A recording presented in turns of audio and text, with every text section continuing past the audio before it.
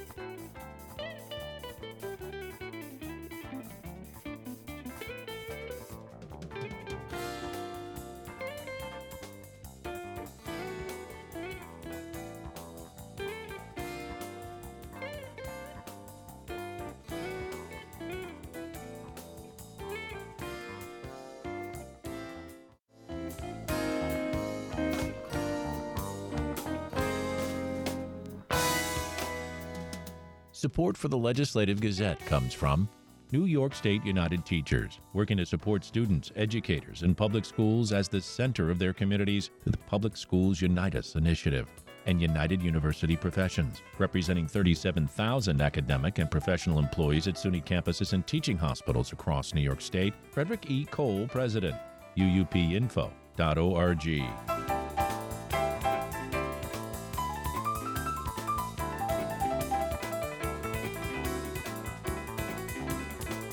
New York's High Court has ruled that congressional districts in the state reconfigured for the 2022 elections can be redrawn again for the 2024 elections. The Legislative Gazette's Karen DeWitt reports. The court ruled in a 4-3 decision that the state's independent redistricting commission must be given another chance to redraw the state's congressional districts for the 2024 elections. In the opinion, recently appointed Chief Judge Rowan Wilson writes that indisputably the Constitution requires the commission to deliver a second set of maps. Wilson writes the people of New York are entitled to the process set out in the Constitution for which they voted. The redistricting process in New York was revised in a constitutional amendment approved by voters in 2014. The ruling is expected to have an impact on the fight for control of the U.S. House. In 2022, the Redistricting Commission gridlocked. New districts were then drawn by Democrats who controlled the state Senate and Assembly. Those lines were later determined by the High Court to be unconstitutionally gerrymandered, and a special master was appointed to redraw the districts. The Court of Appeals that year also found that the legislature should have given the Independent Redistricting Commission a second chance to redraw the maps as required under the state's constitution, but they didn't. In the elections that November, 4 Democratic House seats flipped to Republicans and helped contribute to the Democrats' loss of party control of the House. Critics blame the Democrats in the state legislature who drew the maps for overreaching. The Redistricting Commission will now reconvene. They have until February 28th to submit new maps. If the 5 Democrats and 5 Republicans on the panel once again cannot agree on a single set of maps, then Democrats who lead the legislature will be allowed to intervene and draw the maps themselves. In Albany, I'm Karen DeWitt. SUNY Nanotech is getting a big boost that could help it become a national research hub. The Legislative Gazette's Dave Lucas explains. Governor Kathy Hochul was in Albany Monday to announce a $10 billion partnership with leading brands in the semiconductor industry to expand semiconductor research and development. This historic investment will establish the next generation research and development center right here in Albany at the Nanotech Complex, the most advanced in the country. It'll fund the construction of cutting-edge equipment, the first and only of its kind in North America. And you ready for the name? I have to ask who came up with this name. Raise your hand if you really want to. high numerical aperture extreme ultraviolet lithography cluster, okay? And don't ask me to say that twice. The Democrat says under the new initiative, New York Creates will acquire and install a high NA-EUV lithography tool designed and manufactured by ASML at its Albany Nanotech complex, where industry partners, including Micron, IBM, Applied Materials, Tokyo Electron, and others, will use the most advanced semiconductor equipment ever made to power tomorrow's mobile phones and computers. Semiconductors are absolutely central to our lives, even though you don't think about them on a regular basis. And the cutting edge is constantly evolving rapidly before our eyes. Just look no further than the smartphone in your pocket. Actually, don't look at them. It's kind of disruptive. But that one little device has more processing power in it than all the computers combined that existed on our planet 50 years ago. That's amazing. It has 100,000 times the computing power and 9 million times the memory that the computer at the Apollo 11 had to land astronauts on the moon.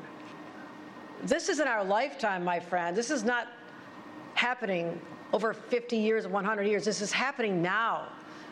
And the countries that are able to lead on semiconductors will be at the vanguard of the world's technological future. Senate Majority Leader Chuck Schumer says New York is on tap to reap many benefits. What does this $10 billion investment mean? Three things. Jobs, 700 new high-paying jobs.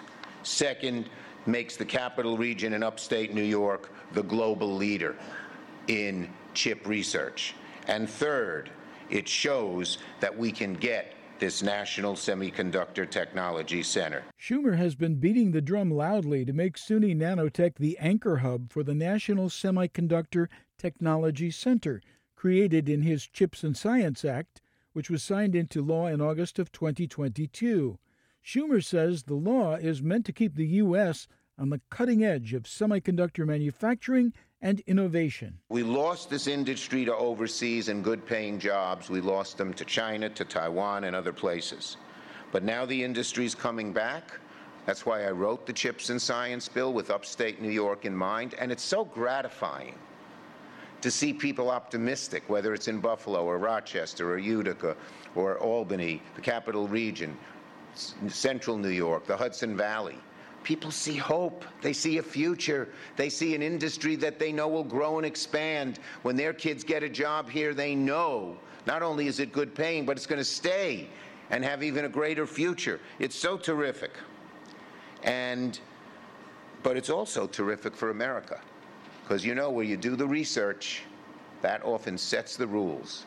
And we're going to do the top-notch, top-of-the-line, not duplicated anywhere, research right here. Schumer says Albany Nanotech will be the only facility in North America and one of only 2 public institutions in the world to employ high NA-EUV lithography. For the Legislative Gazette, I'm Dave Lucas.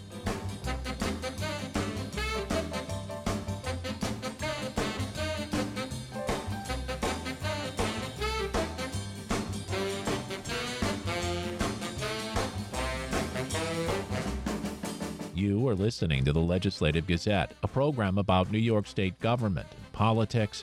I'm David Gustina. Back with us this week is Natasha Pernicka, Executive Director of the Alliance for a Hunger-Free New York. Last time we spoke about the issue of rising food insecurity in New York State. This week, Natasha begins by talking about how on a national level, we need to look at food as a basic need. The U.S. doesn't recognize food as a basic right. The UN does. Food is a human right. But the United States... We should probably start there, shouldn't we? Yeah. Well, and that's one of the things we're looking to do here in New York. Maine is the first state in the U.S. to designate food as a human right.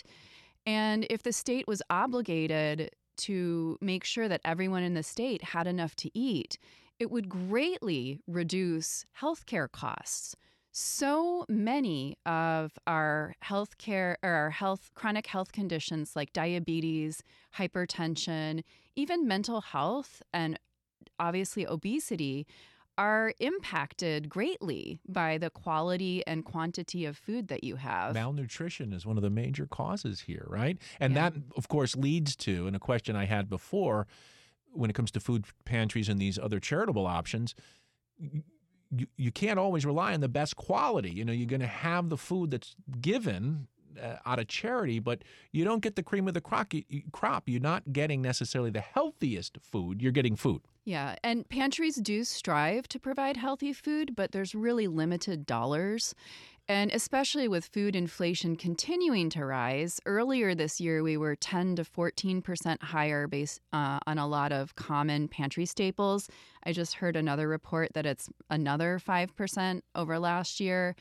Pantries are having to provide less variety, and healthy things are more expensive. So it's really pushing us back almost a decade. I've been with the food pantries for 12 years. And when I first started doing hunger relief work, most pantries didn't provide fresh produce at that time.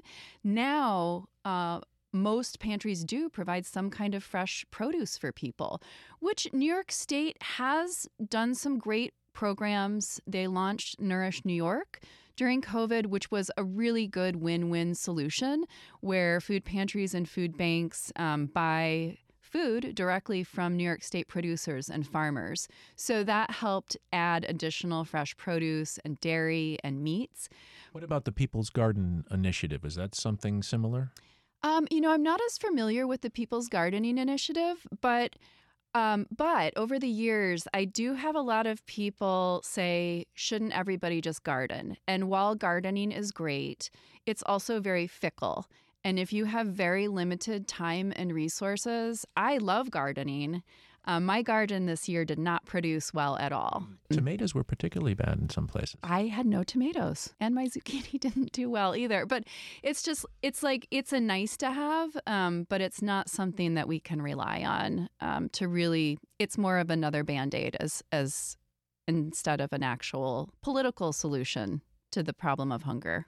Speaking of, because I can't resist, I ask you on the political spectrum, from left to right, who identifies or who do you get a more friendly response and conversation with on the political spectrum when you're dealing with the issue of hunger? Well, that's a really interesting question. And I want to preface it by saying we had done a public opinion poll with Siena College a couple years back. And we asked questions about, do you believe that everyone in New York State should have enough food to eat? It was like 96% of people said yes. I don't know who those other 4% were. Me either, but it's a pretty loaded question. It tells you which way to answer. Yeah, but really most people believe that everybody should have enough to eat. And we asked the question, should we spend as much money as we have to in order to make sure that everybody has enough food? And it was like 91% of people said yes. So whether you're liberal or conservative or Democrat or Republican, everyone believes that everyone should have food. The problem is they don't think the state should pay for it. Yes, and that's where, most food pantries are actually located in churches. This is similar nationally, right? So yes. Generally the Republicans and the conservatives say that's what charities are for in our society. Yes. The Democrats and some of the independents and others would say, well, it's a little more complicated than that. And in fact, we're not filling all the gaps when we just rely on charities, and people should have a right to have food. Yes, exactly. And it's also at this point where it's a systemic issue. It's an income issue because people don't have enough income. And a good point, and at least in the New York capital area, I have more detailed statistics. When the child tax credits were implemented, we had a 24% decrease in the number of people seeking assistance from the 70 pantries here in the capital. And so there were less children, less older adults, 24% less people. That's because people could go to the grocery store. People would rather go to the grocery store. They had enough money to do that. When the child tax credit ended and coupling that with inflation, in 2022, we saw a 38% increase in service levels. And the biggest change was inflation and the child tax credit. And the two groups that had the highest increases. So to me, that's a legislative fix. Yes. Yes. I mean, that's where the government, by investing in programs like SNAP, Universal Free Breakfast and Lunch, but honestly, SNAP, if we can't do it through living wages, then make sure everybody has enough money to shop at the grocery store. We had an older gentleman, a pantry shared recently, that he only gets $28 a month in SNAP benefits. And for the first time ever, he's had to turn to a food pantry. He's retired. He's like, what am I supposed to do with $28? So now we're supplementing SNAP with food pantries, which is not the nature of what food pantries are supposed to be. A short-term emergency, help your neighbor, something happened. It's not supposed to be the supplemental food system for the poor. Nor, Natasha Pernicka, is the emergency room supposed to be the main place that poor people go for health care. Right. Yes. It's supposed to be an emergency temporary fix for whatever you're hurting at right this moment. Well, and that's where we don't invest. Our government does not invest in prevention, right? We're reactive. Lobbyists can get more attention if you're responding to a crisis, right? Or what's a short-term win? We're not looking at this from a long-term system change, which requires all of the moving parts to have policies that are complementary. And right now, federal government doesn't work that way, and state government doesn't yet. I've seen the state agencies come together to start coordinating the agencies' work on anti-hunger and food system efforts, which has been wonderful to see the efforts. But how do we take that to the next level? And really, it's the governor and it's the legislative branch that are really the decision makers, and they get swayed by lobbyists. So we can do really great work in collaboration with agencies, but special interests, even within the charitable food system, end up getting attention and resources sometimes on behalf of a particular group instead of moving us all together forward. That's Natasha Pernicka, Executive Director of the Alliance for a Hunger-Free New York.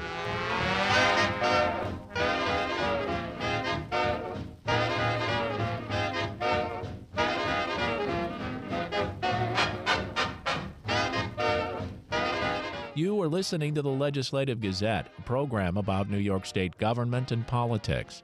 I'm David Guistina. It's been almost 40 years since former New York Governor Mario Cuomo's keynote address at the Democratic National Convention in San Francisco, a landmark moment for a generation of liberalism and one that many thought would lead to the White House. Today, Cuomo's shadow still looms over New York State politics, even after his son left office without serving the fourth term that eluded his father. A new special three-part podcast series, Mario Cuomo, The Last Liberal, looks at Cuomo's rise and legacy. It's hosted by New York One anchor and New York Magazine columnist Errol Lewis, who joined the Legislative Gazette's Ian Pickus. Great to be with you. Well, what got you thinking about Mario Cuomo now? There were a couple of reasons. I was kicking it around with my podcast producer, Anthony Roman. We've done this occasionally in the past. We did one series a couple of years ago about David Dinkins, and this was shortly before he passed. It's a chance to put some things in perspective. Ultimately, I think what really drove it was the reality that we're coming up on the 10-year anniversary. It's really 9 years, I guess, since Mario Cuomo passed. He was really a pivotal figure in a lot of ways in American politics and certainly New York politics. And with his son having resigned in 2021, that really put an end to the Cuomo era to a certain extent. And so here we are a year later, sort of trying to make sense of the old man, of Mario Cuomo. And there's a certain urgency, I guess, Ian, to just be blunt about it. A lot of people who were close to him and who helped build that administration are getting up there in age. And we had a real recognition that if we don't talk to these folks now, we may not get a chance to do it later. So let's see if we can get their opinions and their recollections and their memories about what that administration was all about and see if we can lay it out for people. In the podcast, we get to hear some of the early days when Cuomo was coming of age and before politics. What attracted him to a life in public? Because he came from, relatively modest beginnings, and it's not something that probably his ancestors could have envisioned for him. Well, look, you're being polite about it. He came from dire poverty. Mm-hmm. His parents were immigrants who ran a little grocery store in South Jamaica. It was a tough way to make a living. But he happened to be brilliant. He also happened to be an athlete. And, he excelled in school and thought he was going to become a professional baseball player, and even became part of a farm team, got a signing bonus that was pretty decent for the time, and began to prepare for that kind of a career. But life took him in a different direction. Unlike a lot of the people we deal with now, I'm sure you've dealt with them too, who appear to have wanted to be in public service or to run from office from the time they were about 8. Mario Cuomo finds himself 42 years old, married, an attorney, a successful career. He's got 5 kids. And then he sort of gets tapped. He gets asked by a Republican mayor, John Lindsay, to help straighten out a particular problem. And this is the kind of thing that could happen back then. And that was another sort of impetus behind this podcast series, was to show that you don't have to be a lifelong career politician. You don't have to have been planning it from the time you were in junior high school. You can be a full-grown, fully realized, successful attorney, and then just decide to do politics for the right reason, which is really just public service. So this podcast project is kind of a chance to listen to some of the old clips. And I don't know if you had this sense, but I did. He just kind of had it. He was a natural speaker. He made connections with people. Looking back at his rise in politics, were you able to put your finger on what made him so good at being in this particular role? Well, look, he was extraordinary. Let's take nothing away from him. But he was also grounded in a different political era when your ability to speak actually mattered.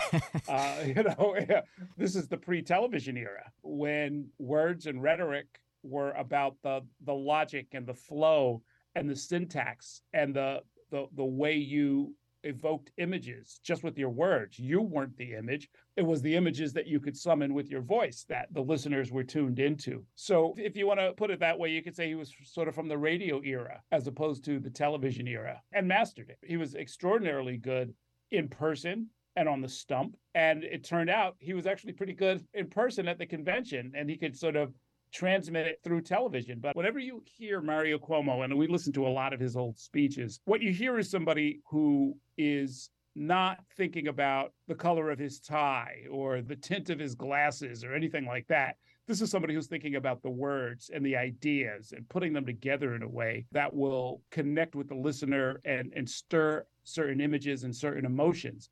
That's partly a gift, but it's also a kind of formal training of a kind that I think our public figures don't really get these days. The president said that he didn't understand that fear. He said, "Why, this country is a shining city on a hill." And the president is right. In many ways, we are a shining city on a hill. But the hard truth is that not everyone is sharing in this city's splendor and glory. So to follow up on that, I think one of the conventional knocks on Cuomo was that he famously campaigned in poetry, but, when you govern in prose, he didn't leave so much of a legacy on the government side. What's your view on that? Well, he did, but a lot of it was invisible, right? This was not somebody who wanted to slap his name on a lot of different buildings. This wasn't somebody who was eager to be at a ribbon cutting or sit behind a bulldozer and carve out a name for himself literally in the earth. He was instead somebody who did things like veto 12 consecutive bills that landed on his desk trying to implement a death penalty in New York. He just vetoed every single one of them. And, he literally saved lives because of that. We've covered, I'm sure you've covered it upstate. We certainly covered literally dozens of cases just in New York City of people who were exonerated of crimes, terrible crimes for which they served decades in prison and might have been put to death were it not for Mario Cuomo. He did things like make sure that there was job training available for people getting public assistance, welfare recipients. That changed lives. That rescued people from dependency. But there's no building left behind. That was the kind of political leader that he was, and there was a certain modesty that came with it. He wasn't looking for a lot of credit. He wasn't looking for his name on a bridge or a building. In the end, he wouldn't even sit for his own official portrait to hang in the Hall of Governors on the second floor of the state capitol, like all of his predecessors. So there are people, going all the way back to the 1700s. You have these governors that are, they sat for their portrait and it hangs in the Hall of Governors. Not for Mario Cuomo. He thought it was self-indulgent. He didn't want to take the time to do it, and he never did. So we obviously here at WAMC have thought a lot about the decision not to run for president and also not to take a seat on the Supreme Court. Did you get any closer to an answer to the big question that hangs over Cuomo, why not, in your reporting for this podcast? I didn't get an answer, but I did develop an opinion. Okay. There were a lot of people he kept guessing, including people who were very, very close to him, who did not know up until the moment that he announced. Famously, while there was a plane idling, waiting to take him to New Hampshire, where he could file the $1,000 filing fee and put himself into the 1992 primary for president. My belief is that, first of all, we take him at his word. He said that there were pressing matters in Albany and he didn't want to leave the people in the lurch.